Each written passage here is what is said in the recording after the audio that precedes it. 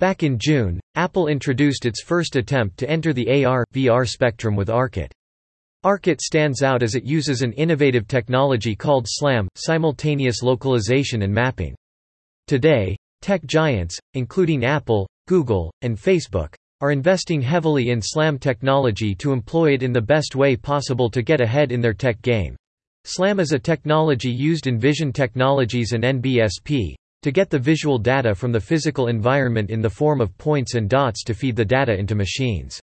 SLAM provides an optical input for devices and computers, making them understand what is going on in the physical world. This data also helps AR developers to create interactive and realistic experiences for the audience. The technology can be used in different scenarios like self-driving cars, games, robotics, artificial intelligence, and augmented reality. The simplest form of SLAM technology is understanding the floor, barriers, and walls.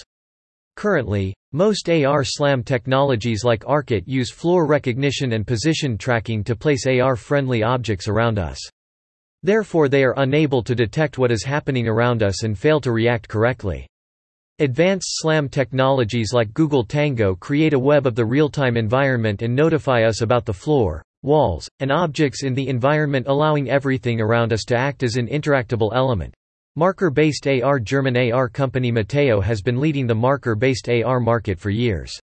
Apple's ARKit is an improvised version of Mateo's SLAM technology. Before Apple, companies used SLAM in iOS and Android alike with software like Wikitude and Kudan. Marker-based AR experiences required properly defined images to point the device's camera to use the AR technology.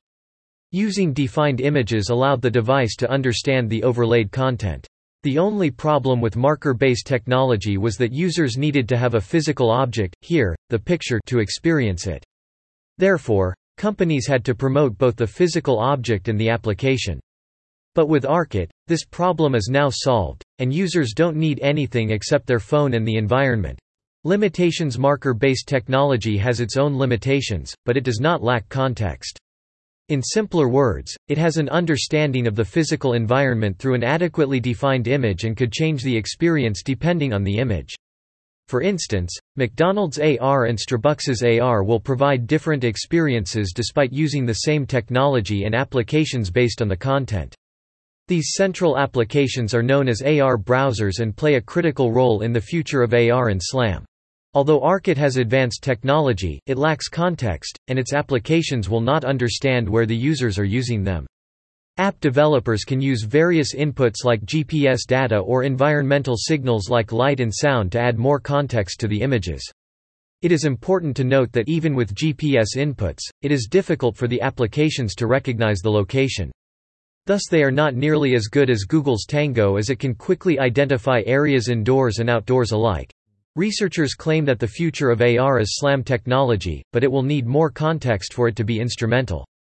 Otherwise, the brilliant technology will just be used for Snapchat geo filters and other mediocre games and fun elements. Google's take on SLAM: Google is incorporating SLAM technology with its Project Tango in collaboration with companies like Lenovo. Tango uses two cameras to detect depth and gain an understanding of the physical environment by using SLAM maps. Project Tango has displayed context in its algorithm. Also, it has the potential to support applications based on indoor navigation, as it has a better understanding of the environment via SLAM maps. These maps are databases of the device's virtual understandings of the physical environment. The SLAM maps allow machines to interact with the physical environment and different between locations and spots. Google is way more ahead in its and NBSP, SLAM technology incorporations. Still, the chances of Project Tango taking off in the future are pretty low, as it requires a two-camera hardware system to sense depth. Most devices come with double, even triple lens cameras, but the underlying technology is still not as polished. With Google Lens, the company has already stepped up its game, as the data is much more valuable as people are switching to wearables these days, like AR glasses. Facebook's SLAM technology: Facebook is making its mark in the AR industry and has an advantage of its 2 billion user bases. Experts claim that the user base acts as a massive advantage for Facebook if it leverages the community to manage the mapping of the applications. On the other hand, Apple allows users to have the technology inside its in-house applications, giving Apple a steady advantage over Facebook. Other applications like social networking apps Snapchat is leveraging its large user base to make the most of this AR technology. Snapchat has combined GPS data and an NBSP, SLAM maps to offer AR technology and NBSP to its users. Lenovo is also trying to create a SLAM database in collaboration with Wikitude, known as Augmented Human Cloud. Database rules technology developers claim that a complete database is required for the seamless functioning of SLAM AR technology. For instance, Facebook can know the location of its users' photos by analyzing the image. Google can put ads on virtual billboards around its users by analyzing the information gathered by Google Glasses. Self-driving cars can navigate themselves using visual data. Tech giants are aware of the importance of having a robust database, but it's up to them how they leverage this database in this field. Having a proper visual understanding of the physical environment is something that all tech giants are struggling to ace, as AR and SLAM technology are predicted to become a billion-dollar industry in the next 10 years. Nobody wants to be left behind in the race.